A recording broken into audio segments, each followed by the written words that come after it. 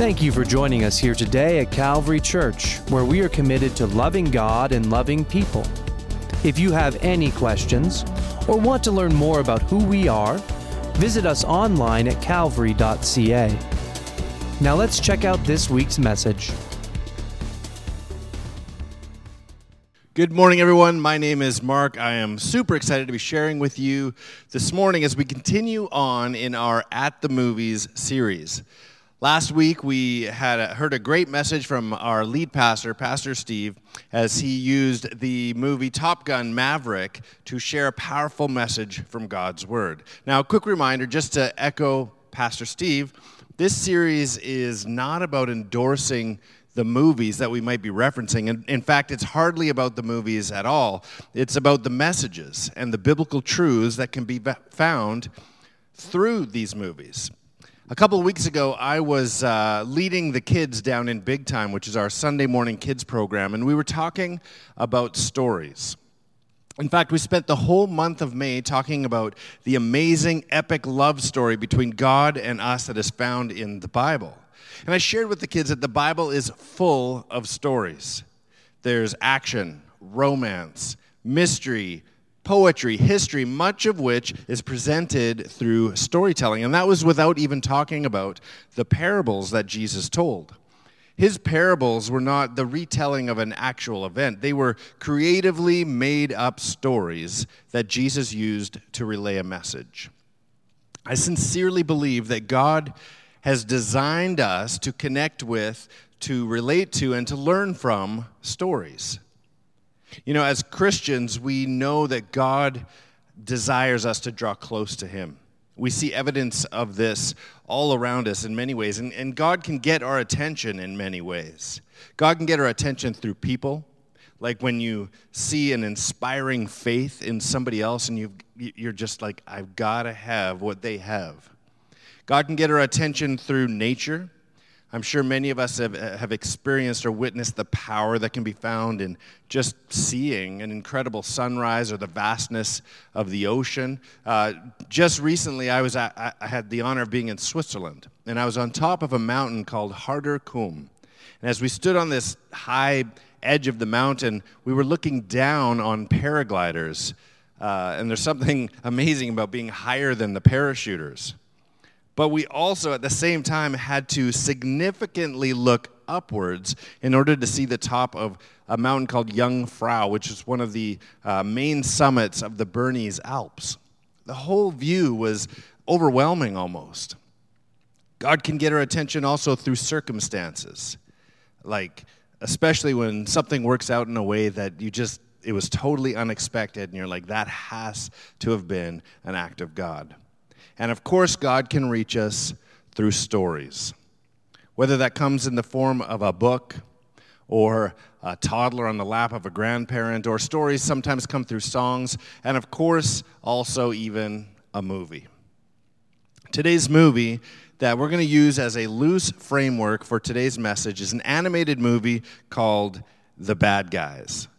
This is a movie based on a graphic novel series of the same name. It's kind of a heist movie done in the style of the Ocean's 11 movies, if that gives any frame of reference for you. Now, if you're watching online, tap in the chat. Just tell me, put your hand up, something. Tell me if you've seen the movie The Bad Guys. The reason I'm asking this is a couple of months ago, I met with Pastor Steve and Pastor Vince and Pastor Brad to discuss this At the Movies series.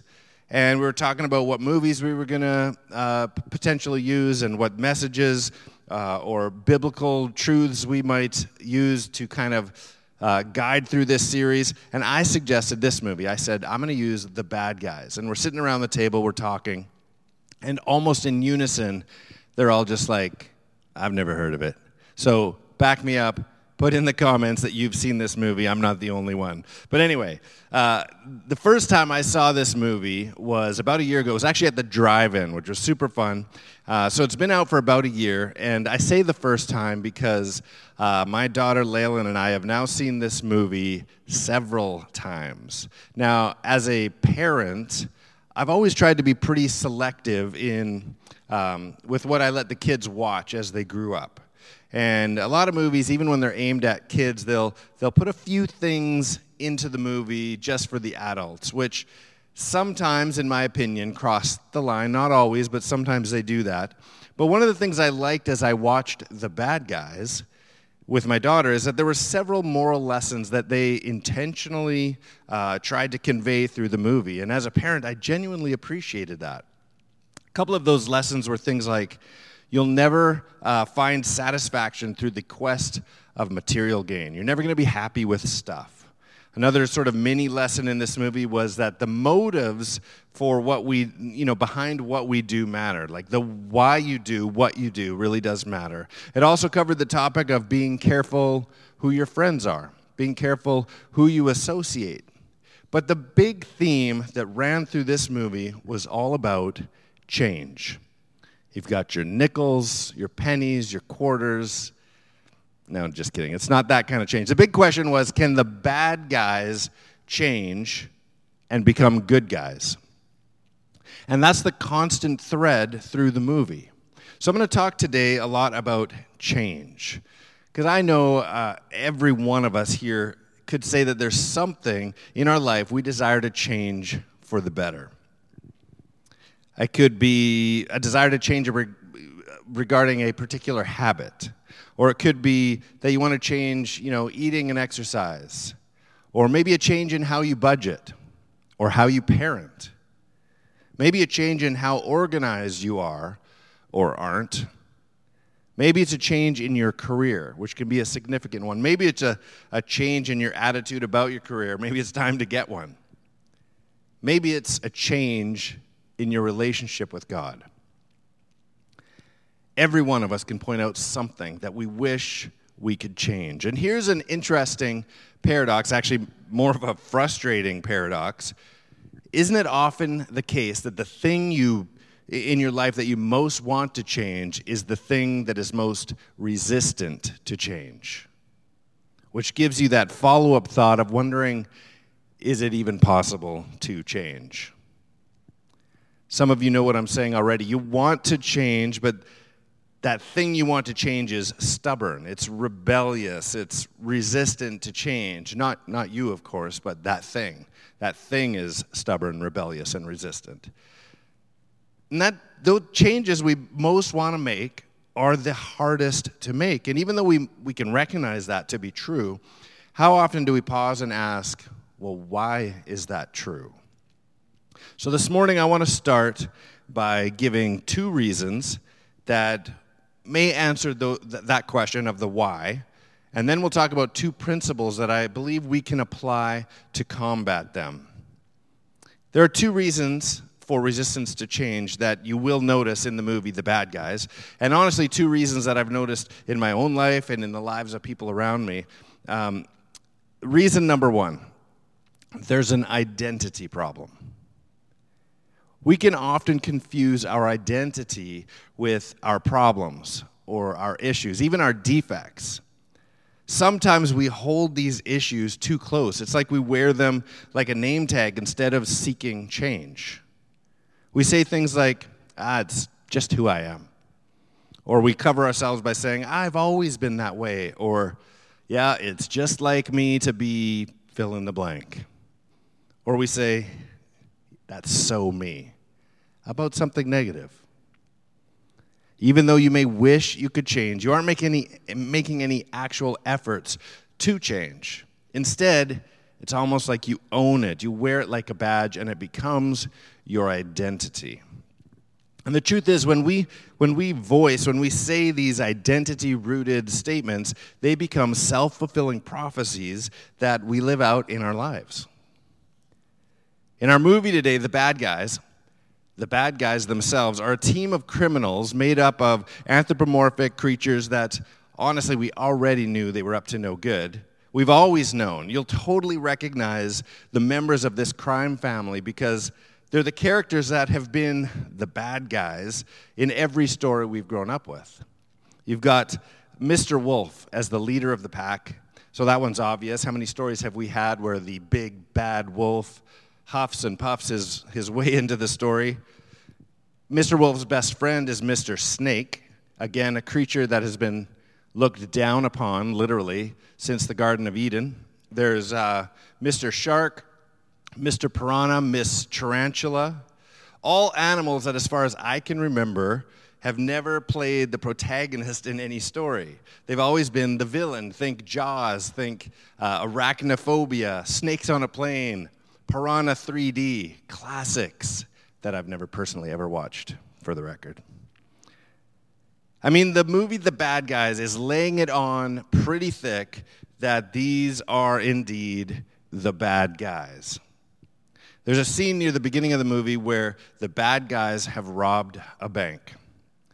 They're in hot pursuit by the police, and Mr. Wolf looks directly into the camera, breaks the fourth wall, and he says this: "Do I wish people didn't see us as monsters? Sure I do.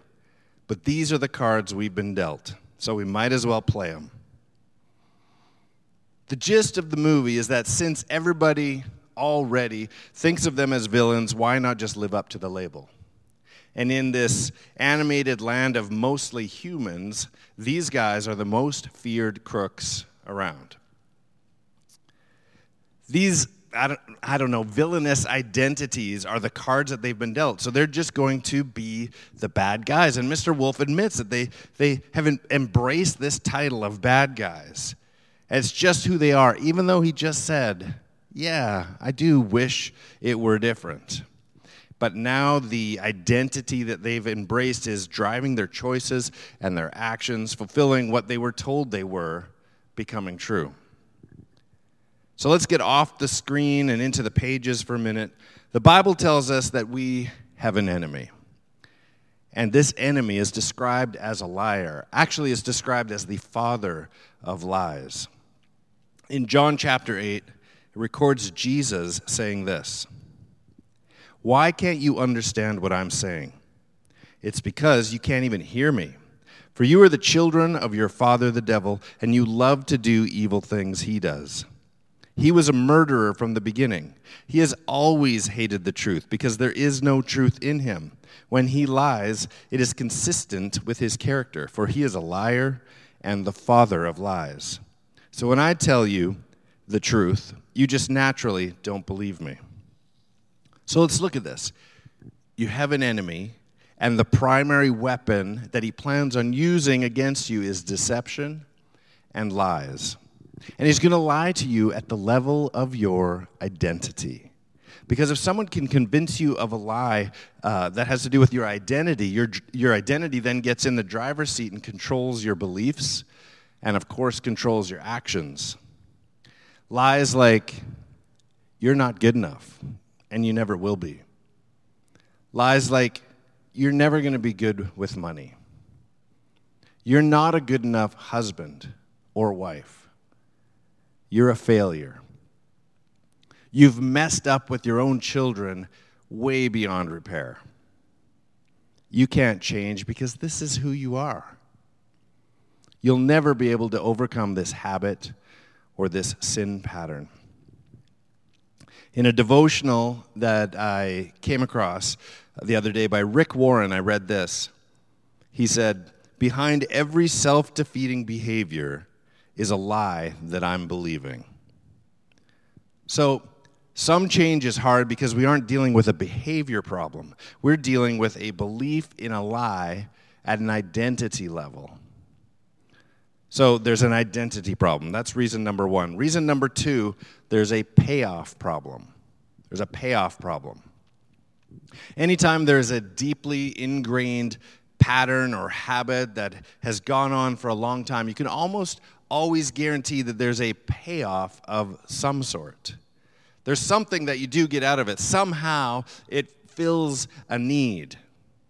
It's the trap that keeps you there. Sometimes it helps to numb the pain of something. Sometimes it allows you to hide from something. So to lighten this a little bit, let's go back to the bad guys. They knew, of course they knew, that robbing banks and stealing wasn't really what they should be doing. But on some level, they continued, maybe even enjoyed doing it because of the reward or the payoff. The money, the nice things, the nice cars, maybe even the clout of being the best at being bad. But even in this animated movie, all of those things appear to be an attempt to mask their real issues. In fact, there's this kind of sobering moment when the bad guys turn on the TV to see what the news has to say about their latest heist. And they hear the governor, who is a fox, like the animal, not she's a fox. It is a she, but it's an animal. Anyway, this is what the governor says. I feel sorry for them. These so-called bad guys have nothing but a deep well of anger, denial, and self-loathing. And those are holes that no amount of cash or priceless art can ever fill. And that, I think, is relatable. For example, maybe you have an issue. Maybe you have an anger issue that you really wish you could change. You don't love that you yell at your spouse or yell at your kids or even the Starbucks barista. But the truth is, historically, when you have lost your cool, when you've acted in a way that even you don't like, for being honest, you've gotten what you've wanted. You don't even really like your own method, but it's effective. There's a payoff. Your spouse gives in, and you get what you wanted. Your kids snap into obedience, even if it's out of fear, maybe. You get your coffee done right, or sometimes get your coffee for free. And that's the payoff problem. Even though you want to stop, even though you know this is not the best version of yourself, there is this payoff. You know it works. Maybe the payoff is numbing the pain of something. Maybe the payoff is allowing you to hide, isolated, away from something. Sadly, I think many of us know someone or have been someone who says that they have an alcohol problem or a drug problem. And generally, when that goes on for a long time in someone's life, they don't really have an alcohol problem or a drug problem. They have a pain problem, probably one that only God could heal. But the substances that they use are a way of numbing the pain that they feel or helps them block the memories of something. That's the payoff they're receiving by doing what they wish they weren't. In Romans chapter 7, starting at verse 15, it says this, "For I do not understand my own actions. For I do not do what I want, but I do the very thing I hate. Now if I do what I do not want, I agree with the law that it is good. So now it is no longer I who do it, but sin that dwells within me. For I know that nothing good dwells in me, that is in my flesh. For I have the desire to do what is right, but not the ability to carry it out. For I do not do the good I want, but the evil I do not want is what I keep on doing. Now if I do what I do not want, it is no longer I who do it, but sin that dwells within me." Now, I know that especially the last part of those verses, it has a little bit of the green eggs and ham Dr. Seuss cadence to it, right? It's like, for I do not do the good I want, but the evil I do not want is what I keep on doing. Now, if I do what I do not want, it is no longer It's confusing. Go back, read it a couple times. I think most of us got it the first time, but go back and check it out. So why is it so hard to change? It can be either identity problem, or it can be a payoff problem, which we see in our own lives, even see this in the movie, The Bad Guys. But we see through these Sam I Am verses that there's also a sin problem. And so we need Jesus. But here's the good news. Just like in the movie, spoiler alert, plug your ears if you don't want to hear this, but the bad guys were able to change. And so too is change possible in our lives. The Bible is full of stories of people who encounter God, who are transformed by Him, and incredible changes happen in their lives. Think about Zacchaeus. Zacchaeus was a tax collector. Zacchaeus was a wee little man, but he was a tax collector. He was a greedy tax collector who cheated people. But after he met Jesus, what happened? He gave away half of his possessions to the poor and returned 4 times the amount of whatever he cheated from people. That's That's a pretty big change from a single encounter with Jesus. The Apostle Paul, previously Saul, used to seek out, imprison, and even kill Christians. But then he has this encounter with the Lord and goes from Christian killer to Christian preacher, church planter, and author of more books of the Bible than anybody else. There are stories all over the Bible of specific encounters followed by change. And throughout these stories of change, there are principles found that I think can help any person, no matter how deeply ingrained the pattern or the habit. So although we've talked about 2 reasons why change is hard, and we acknowledge that, let's go to God's Word to look at 2 principles that can act as a catalyst for change and be combative towards the traps that keep us from changing. Specifically, let's look at how walking towards maturity in Christ brings change for the better. So principle number 1, change happens when we walk in community. Pastor Steve has, of course, talked about this before in other messages, our need for community, our need for each other, our need for the body of Christ, our need for our church family. We have a need for people to do life with us, people to encourage us, people to inspire us, even people who are willing to tell us the hard truth, whether we want to hear it or not.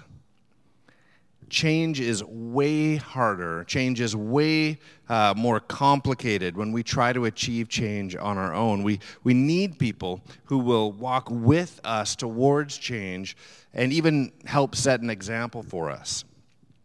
And speaking of the artist formerly known as Saul, in Philippians 3:17, Paul writes, "Dear brothers and sisters, pattern your lives after mine, and learn from those who follow our example." Paul is simply saying here, do you want to grow? Do you want change? Do you want to be more Christ-like? You got to walk with those who are setting the example. That's walking in community. That's doing life with others. Now, we already said that the devil's main tactic to reach you is through lies.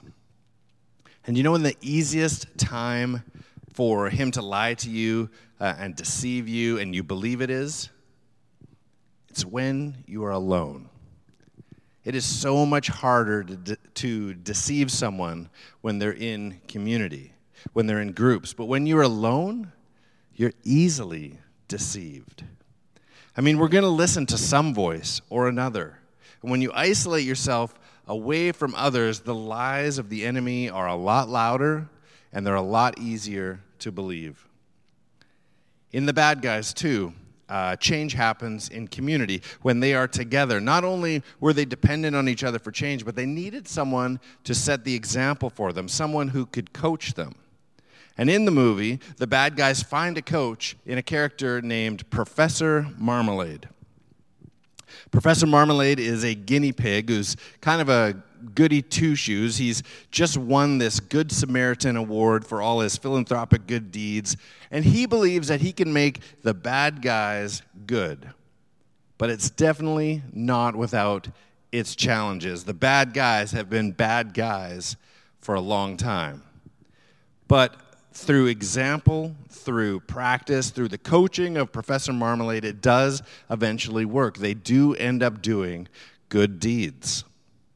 Change happens within community. We need to be around not only those who will coach us, but also surrounded by those who will walk with us through those changes, no matter the difficulty, and people who are even ahead of us in our journey or a similar journey. Principle number 2, change happens when we walk in a newness of mind. So what does that even mean, a newness of mind? Again, Paul says in Ephesians chapter 4, starting at verse 17, he says, "With the Lord's authority I say this, live no longer as the Gentiles do, for they are hopelessly confused. Their minds are full of darkness. They wander far from the life God gives because they have closed their minds and hardened their hearts against him. They have no sense of shame. They live for lustful pleasure and eagerly practice every kind of impurity. But that isn't what you learned about Christ. Since you've heard about Jesus and have learned the truth that comes from him, throw off your old sinful nature and your former way of life, which is corrupted by lust and deception.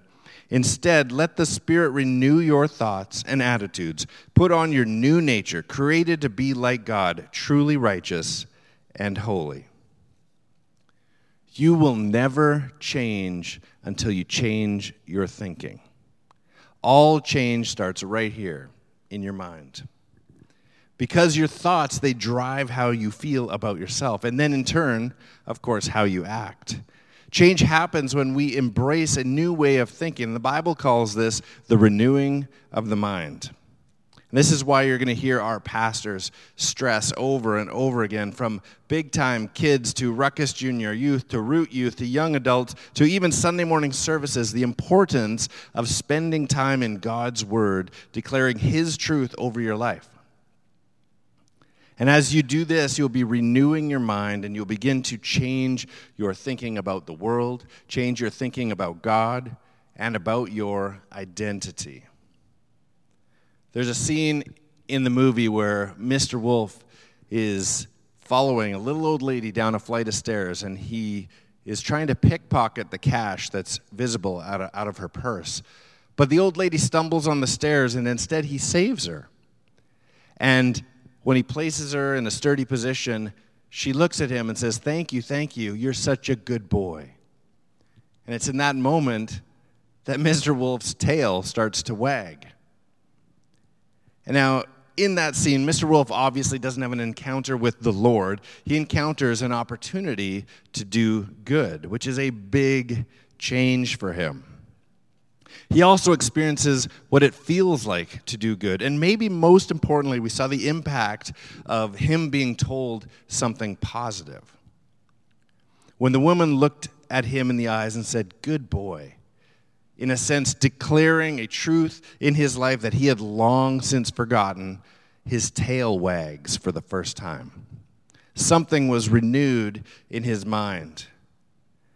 In the days that we're living right now, with social media ingrained in our everyday in a lot of ways, I think this is kind of a good example, because social media platforms curate content for you based on what you've previously followed or previously watched in full or clicked like on. So, for example, when I hop on Instagram or YouTube Shorts, I get fed things that I've searched for before. So I see a cappella music. Yeah, I'm cool like that. I see information related to Christian persecution. I see a lot of stand-up comedians, and I get a lot of suggestions for kids' worship music. It's a mixed bag.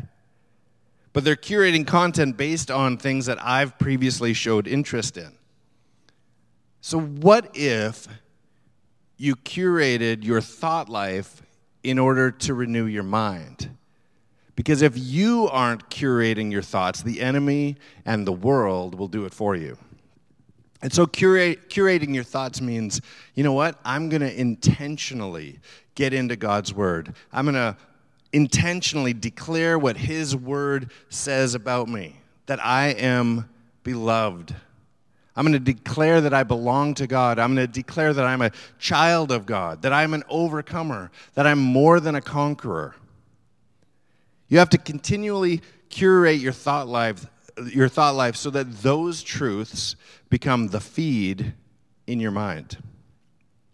And when you walk in the newness of mind, your feelings and actions will change.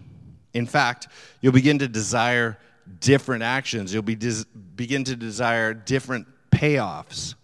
And maybe, just maybe, your tail will wag again. So as we leave this week, our second episode of At the Movies series, let's remember the traps in our lives that keep you bound to the things that you wish you could change. Let's learn to recognize the voice of the enemy and not let the devil whisper lies that affect your identity. And instead, let's declare God's truth into our lives. allowing our minds to be renewed by His Word. And let's acknowledge that whatever payoff is keeping you in a cycle of behavior that's not glorifying God is not greater than the freedom we find in Christ. For greater is He that lives in you than he that is in the world. And let's pray for a gravitational pull, like a tractor beam, to be in a community and have the support that's described in the Bible. I pray that each of us would learn to walk in the Spirit of God, because that has a payoff. In fact, it has a measurable payoff that's listed in the Bible, specifically listed in the book of Galatians chapter 5. But the fruit of the Spirit is love, joy, peace, patience, kindness, goodness, faithfulness, gentleness, and even self-control. Don't those sound like way better rewards than whatever payoffs you were receiving by not changing those bad habits and patterns in your life? Let's pray. God, we thank you so much for your word. We thank you for our church family. God, and we pray that you would begin to renew our minds through your word, through the truths we find in the scriptures. God, we thank you that we are children of God. We thank you that you love us the way you do, that you gave your son Jesus for us, that we might be forgiven of our sins and find eternal life with you. God, we pray that for each person hearing this message right now, that you would speak into their lives, help them break those traps that have them bound, that they would break free, find community, and find your love and your outstretched arm in their life. We pray this in Jesus' name. Amen.